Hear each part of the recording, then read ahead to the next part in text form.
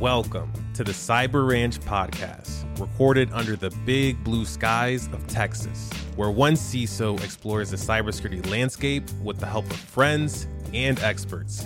Here's your host, Allan Alford, President and CISO at Allan Alford Consulting. Howdy, y'all, and welcome to the Cyber Ranch podcast. Allan Alford here, President and CISO of Allan Alford Consulting, and I am, of course, your host, and I decided to fly solo today rather than have a guest on the show. It's been a while since I've gotten to hog the mic, and it's my show, so I'm going to do it, and no one can stop me. I promise to try my best to make it worth your while, however, and as per typical with my solo shows, I posted on LinkedIn for some questions and topic ideas. I wanted to make sure that I'm talking about things y'all care about rather than just blathering into the mic. So I got a few really good suggestions back, and I thought I'd do a show around those questions and topic ideas. So without further ado, let us dive in. Sasan Atari, CISO at FIGS, which I don't know if that's pronounced FIGS or not, but it's all caps FIGS. He asked this. He says, in light of the recent SEC decision to prosecute a CISO, how to protect yourself while doing what you think is right for your employer or customer?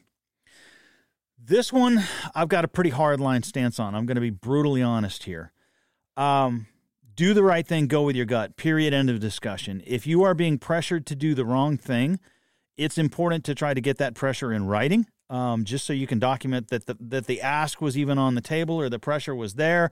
If anything goes south later and someone tries to blame you, you can prove that, hey, I'm not the one pushing for this. But the bottom line is do the right thing. If you're being asked to do it, don't give in. If you know for a fact it's the wrong thing to do, don't do it. And if that means you have to leave the organization, so be it. And again, having that evidentiary trail in writing as best as possible helps protect your exit, helps, solve any issues that may come up or arise down the road. And then there's maybe the more gray area things where it's not necessarily that you're doing something wrong, but you're doing something risky, something that could backfire on you. Again, get it in writing. Just basic CYA physics here. If somebody's setting you up to be the scapegoat, recognize that that's what's happening and either duck out or, get it in writing to make sure you're not the scapegoat, right? You can always insist on getting things in writing. If folks aren't willing to put things in writing, then that sort of tells you that you're probably back to scenario one of it's the wrong thing to do in the first place if no one else is willing to sign up for it. So it's really, to me, that simple. Do the right thing. Larry Rosen, vCISO at Presidio, asked, how does one get value from a cybersecurity assessment? Now, I've got a hot take on this one, or at least a unique take. Maybe it's not so hot. Maybe it's lukewarm, but it's unique, I think. And that is that cybersecurity assessments, as they are traditionally conducted today, are largely useless. We're talking about the Big Four comes in, interviews your business, grills people, asks a lot of questions, runs around and does surveys. Maybe they even analyze your tech stack and look at some configs and do all the various things they do to poke into nooks and crannies. And they ultimately produce a boilerplate report that has your maturity score. And that maturity score is probably going to be like CMMI, maybe it's COBIT, maybe it's ITIL, but you get this PDF document with a bunch of verbiage and a bunch of charts and graphs. Most of it's cookie cutter for them. They're just fine-tuning the results and the graphs to reflect your situation, and you get this score. What you don't get from them is access to the methodology. What you don't get from them is an understanding of the methodology. What you don't get from them is necessarily even repeatability, because the Big Four tend to send a different team almost every time they come out. The one you really liked quits, moves up, whatever happens, you get a different team the next time, because generally you're only doing these things every 1 or 2 years, right? So that's why I say largely have no value.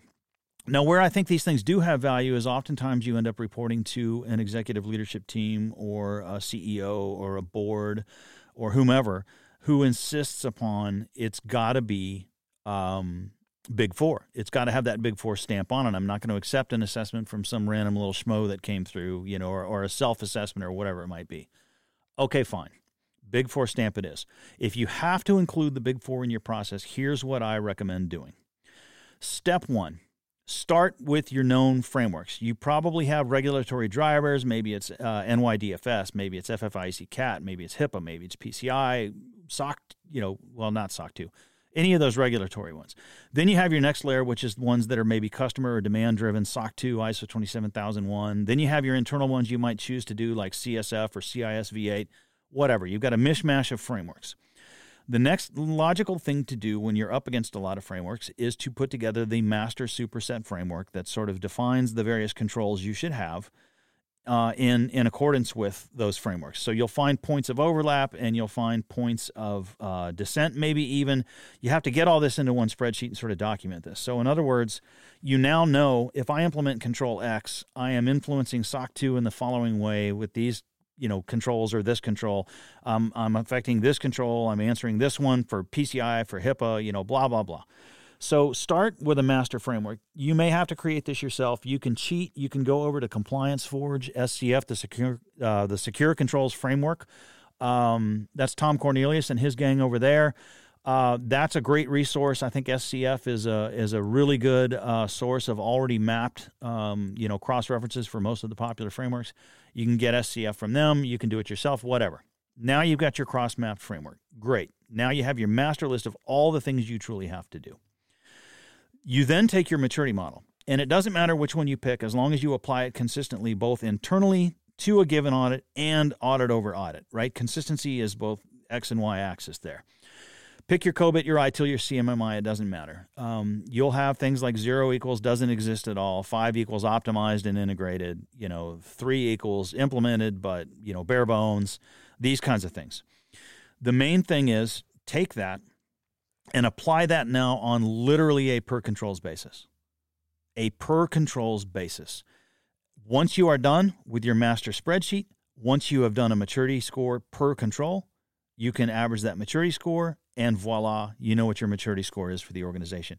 Now you have a consistent methodology that's granular and detailed, that's facts-based, facts-driven, that you can definitely point to and say, no, this was based on reality. Look at these details. We interviewed these people. We looked at these configs. We have this tool deployed so far for 70% of the estate, or it's deployed but it's not automated and integrated and API hooked into other tools yet, or whatever the state might be. You can speak to it in detail. You can speak to its maturity score as an answer to that framework. Now, this is true for all frameworks, like even the ones that are supposed to be yes/no answers. You now have a gradient of 0 to 5. This methodology can be done manually. This methodology can also be done by buying TrustMap, my former alma mater. I was CISO and CTO over there. Note that I have no financial stake in that company any longer. I'm just recommending them because I know it's a solid product to help do this exact thing. So that's it. You're done now. You are conducting self-assessments that are both framework compliance and maturity all in one effort. You know they're being driven by the actual demands you have on your organization, and you know that you are generating a realistic and defensible maturity score. Do this on the regular, whatever this looks like, monthly, quarterly, whatever, as frequently as you can possibly do it. Be updating. In an ideal universe, at least quarterly, so you can report upstairs the changes in your maturity score and your targets and your visions and your goals. You'll identify where your biggest gaps are. And that ties into another conversation we'll get into in a moment, but that's basically the gist of it. Then what you do is when you bring in your big four every year or every 2 years or however often they come in, you have them start with the materials you have. You hand them what you have, where you're at, what your last self-score was, and let them run around and basically serve as a validator of that. So in other words, they're no longer producing an arbitrary random number that you're not really quite sure where it came from. You're making sure they see the evidences you've taken the time to already gather, and they're basically validating your numbers. They may do an interview and tweak and say, oh, your guy said 70% of the estate, it's actually 60, we're going to lower that score. Okay, fine. You can expect some minor adjustments here and there, but for the most part, they should be ratifying the work you've already done. You're also paying them less money because there's less running around because all the evidence has been pre-gathered and handed to them, right? So it's a win-win. You get your third-party stamp of approval from a Big Four entity, but it aligns with your own internally driven maturity score and mission, and there you have it. Now, as to the other bit, I mentioned there's a couple of more things. There's 2 other things to me that need to be in that report upstairs. It can't be just maturity. You have to know your known risks that are measured in whatever method you choose. And I've had plenty of guests on the show that'll tell you 5x5 is an absolute crappy methodology, that you have to go with FAIR or Bayesian math or Monte Carlo sims, that it's about loss exceedance curves, not about hard numbers and these kinds of things. Pick whatever method you want. If it's 5x5, at least apply it consistently and internally, across the board to everything and cycle over cycle consistently. Same thing, consistency on the X and Y axis. But measure your risks, be able to articulate which ones are the biggest and scariest risks, and make sure that you've got a punch-down plan for those risks. At the same time, you've got a punch-up plan for upscaling your maturity cycle over cycle. And then your last one is business objective alignment, right? That one's super simple. Just to be able to say to the business, you guys wanted to expand into Europe. Well, that means we need GDPR. Here's the cybersecurity strategy and plan for GDPR. There's an example of cybersecurity absolutely facilitating the business. You guys want to reduce sales cycles. Well, here's us getting a proactive SOC 2 and agreeing to meet with potential customers and, blah, blah, blah. All the ways you can align with the business mission, facilitate, ideally completely satisfy, but at most, at least enable or assist whatever the business mission is. And that should be what you do cycle over cycle with your upstairs reporting, be that to ELT, the CEO, the board, whatever. Maturity targets and changes, risk targets and changes, business objective targets and changes. Like those are the three things you should be measuring yourself by, in my humble opinion. And you now know where I think Big Four fits into that and where those standard cyber assessments fit into that. All right, Christophe Foulon. I've been on his show. He's been on my show. He's currently Senior Manager of Cybersecurity and Technology Risk Oversight over at Capital One's Card Cyber Division. He asked, how should one pick a cybersecurity company or solution? This question, to me, ties in perfectly to the answer from the previous question. You have to know what risks you're addressing. You have to know what maturity goals you're enabling and where your uplift on maturity is. And you have to know what your business objective alignment is. Once you know those things, you know what type of technology you need. And oftentimes that alone is the decision factor right there, because there's not a whole bunch of competitive landscape. You've discovered one vendor who's the only vendor who's doing the thing you need done. Great, go buy that vendor. If it turns out there is a competitive landscape, fall back to your CISO peers. Ask everybody. I'll come up with an example here. Drata, Vanta, Secure Frame, right? Like jump on the CISO Slack. Who's used Vanta? Who's used Drata? Who's used Secure Frame? CrowdStrike, Carbon Black, Cylance, same thing. Just check around with all your peers and see, what the recommendations are. You may find out very quickly that there's a negative aspect or a negative rep with one particular vendor or another. Great. Now you know to weed those out. Maybe it's not that simple. Maybe you get mixed reviews. Okay, fine, POC, and on we go with the usual process from there. So, Christoph, that's my answer to that question. Jim McConnell, who is a fellow at Verizon, former guest of the show as well, asked, how do you disconnect from security, clients, and FOMO? It's kind of three disconnections there, three separate questions, really. How do you disconnect from security? I don't. I've got a cybersecurity podcast. I am a fractional CISO for my wife's company. I've got the day job. I do all the cybersecurity consulting. I've got clients. I'm pretty much cyber 24/7, clients 24/7. The only way I can disconnect is if I just sort of declare that I'm going to be working from home, quote unquote, from other locations. Every now and again, I'll take a mini pseudo vacation, like I'll visit the in-laws, or I'll go out to the country, or whatever it might be. And as long as I got an internet connection, I can sort of pare back on my work each day and try to only put in an hour or two, enjoy the rest of the time off. That's about the best I can do. How do I disconnect from FOMO? I don't know. That's a really good question, because I'm so busy these days, I miss out on a lot of really good things going on in the cybersecurity community. I used to be much more engaged socially in cybersecurity than I am now. I'm just nose to the grindstone these days, barely have enough time to get my show out the door.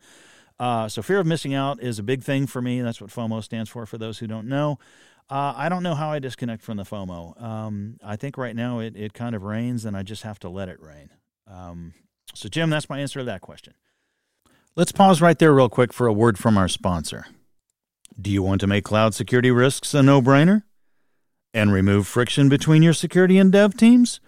Well, DAS takes the pain out of the cloud remediation process using automation and intelligence to discover, reduce, and fix security issues, lightning fast. DAS prioritizes alerts, shrinks backlog to actionable root causes, and improves mean time to remediation from weeks to hours. And best of all, keeps your developers focused on what they love doing most, coding. Visit daz.io/demo and see for yourself. That's dazz.io/demo. Peter Schauwacker, CEO at Nearshore Cyber down in Oaxaca, Mexico.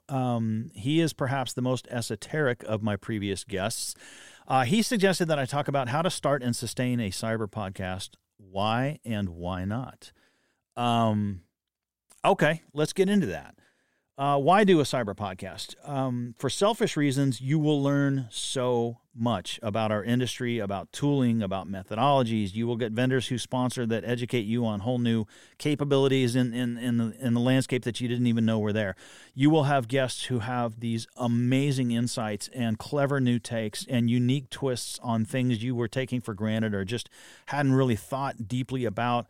You will gain a deeper philosophical underlying layer there to your entire cybersecurity game. Some of my guests come in and talk about, like Kelly Shortridge, behavioral economics, Peter Schaubacher himself. We talked about so many esoteric subjects outside of cybersecurity. But these things can influence and serve as really strong philosophical underpinnings. It's important for me, I got a liberal arts undergrad degree along with my master's in InfoSec, and that liberal arts foundation for me is super vital because liberal arts teaches you how to think about thinking. It teaches you how to question everything you do. It teaches you to dig into and find the underpinnings and the underlying assumptions and the foundations upon which your activities and thinking might exist.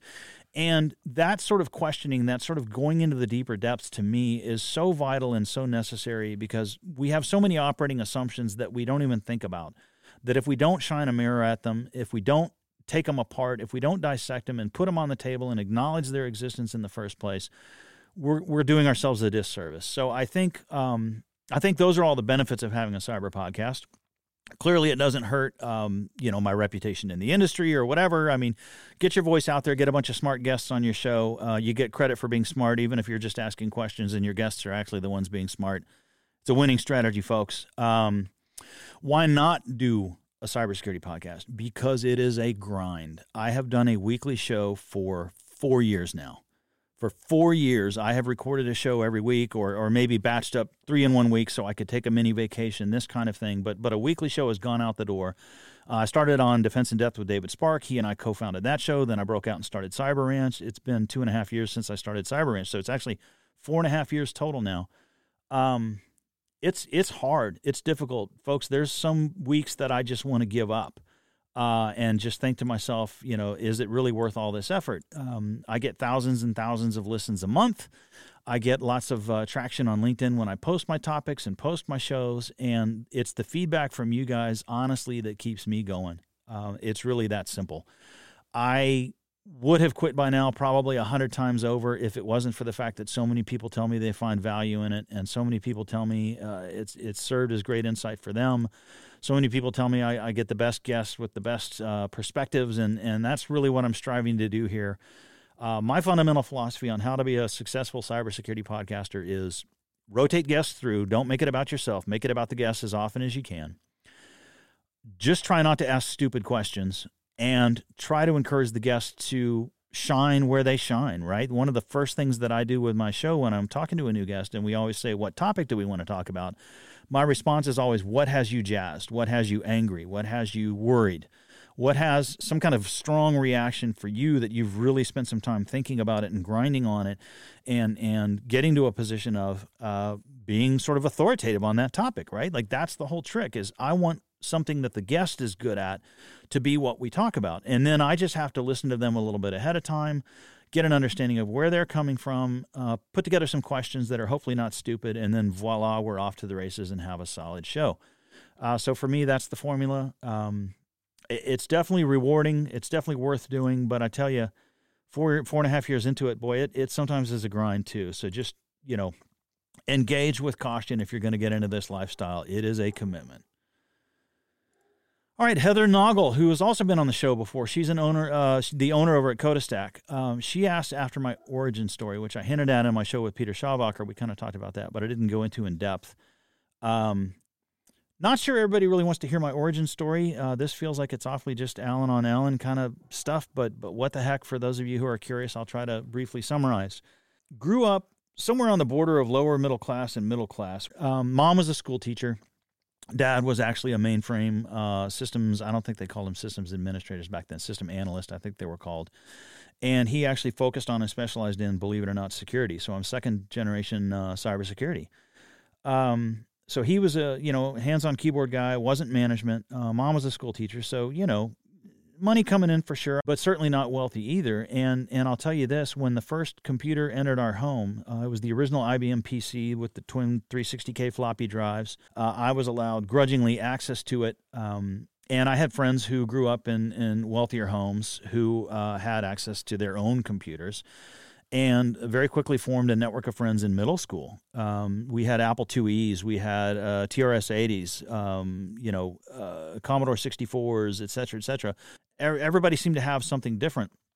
And early on, I went to a garage sale and found some books from an old guy that was retiring.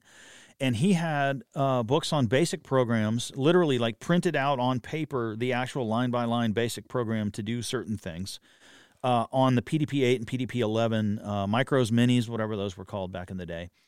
And I would take these basic programs, many of them were video games, and I would attempt to make them run on my PC. And, of course, PC Basic was different from PDP Basic. And I would have to learn things and tweak things and figure things out and get it to work eventually. And then we would take it down the street to my friend's house and do the exact same exercise all over again on the Apple IIe, and then on and on to the TI-99 and the TRS-80 and the Commodore 64 and blah, blah, blah. Porting of code going on, cross-platform awareness, multi-OS awareness, and all of it kind of driven by this desire to have some cool games to play. So, that was it. Got into the games and things. By high school, I switched gears. I had discovered girls, and computers weren't anywhere near as interesting as girls in high school. Flash forward to college, and I'm off to my liberal arts degree, and lo and behold, nobody in the department knows anything about computers, but the department is getting computer-enabled, and I quickly became one of the go-to guys in the department to just help with computer stuff. I discovered at that same time that flipping burgers didn't pay well, but knowing computers and running down the street to the Alpha Graphics print shop and running their Macs for them, well, that did pay much better. And so I got my first IT job while I was still in college in the late 80s, and it kind of took off from there. I paid my way through my undergraduate degree. Again, not rich, but not poor, somewhere in the middle, but on my own for school. Didn't own a car, didn't have the money for a car, but I had a mountain bike and a scholarship and computer jobs to fill the delta that the scholarship didn't cover. And I went to a variety of undergraduate institutions, usually driven by saving more money. I kind of went through all that in college. So I paid my way through school working various IT jobs, and eventually sort of fell out of undergraduate after years and years and years of studying all these esoteric subjects and whatever liberal arts things interested me. I just kind of walked away from it because I had a lucrative career. At that time, my attitude towards education was, I'm here to learn, not vocational things, which I can teach myself on the job. I don't need to get a computer science degree to know how to write programs. I'd already been doing that since middle school. How to configure and administer machines. That's what I was doing for a living. I was learning on the fly. So I spent my education years just literally on what in the old days would have been called a classical education, minus the Greek and Latin. I didn't feel like diving into those languages, but humanities, philosophy, psychology, sociology, urban studies, media, communications, English lit, political science, like all that kind of stuff. I was just constantly learning to learn. I took a symbolic logic class one time because that just interested me. So that was me in undergrad. Eventually the career takes off and I walked away from the degree. I made it all the way to director, I think, before I realized like I should really go back and finish that undergrad degree because I doubt I've got a lot more traction in my career without it. So I went back as a grown-up, closed out with a generic liberal arts degree, but I managed to tell them, I want to focus on leadership. And so all of my specialized classes where you got to pick your topic were all centered around leadership, my research, my capstone, all that stuff. So liberal arts with a degree in leadership. And then right after that, went straight into a master's in InfoSec program just to have that master's degree for the street cred. That's my full origin story. That's how I got into all of this. Flash forward to today, I've been a CISO 5 times now, fractional CISO, a handful more, doing this, loving this, and continuing to chug in this field. So Heather, that's my origin story in complete detail. Hopefully that wasn't too long and rambly a story. Hopefully people cared to listen to that. And to that end, the last question, Maya Ferreira, also over at Nearshore Cyber. She's a research analyst there. And Larry Rosen, vCISO at Presidio again. They suggested for this show that I mock interview myself and possibly get into an argument with myself. Obviously, everybody was being a bit tongue-in-cheek and being silly, but you know what? There's actually two topics that I still do get conflicted about and do argue with myself, so I thought I'd bring them up. I had Adrian Sanabria on the show, and we talked about sort of tired tropes and misperceptions in cybersecurity and myths and misconceptions and all these kinds of things. And one of the ones we talked about was that trope, the old it's not a matter of if but when we get breached, right? And Adrian resoundingly said that one's BS. Like, let's get off that train. That's not a healthy perspective. It's not useful to us.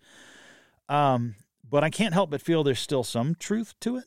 I agree with Adrian. It's not a driving philosophy that I want in my head as I'm going about my cybersecurity business.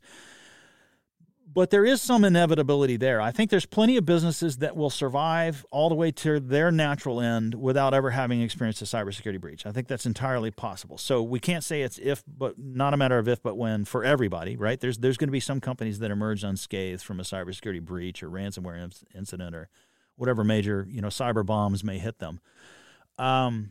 But there does feel like there is a certain amount of inevitability, given how many attackers are out there, given how organized they are, given how well they communicate, given the fact that technology is constantly iterating, and with each iteration, new attack surface is generated and has to be addressed and dealt with, and isn't always generated or dealt with on the spot, right?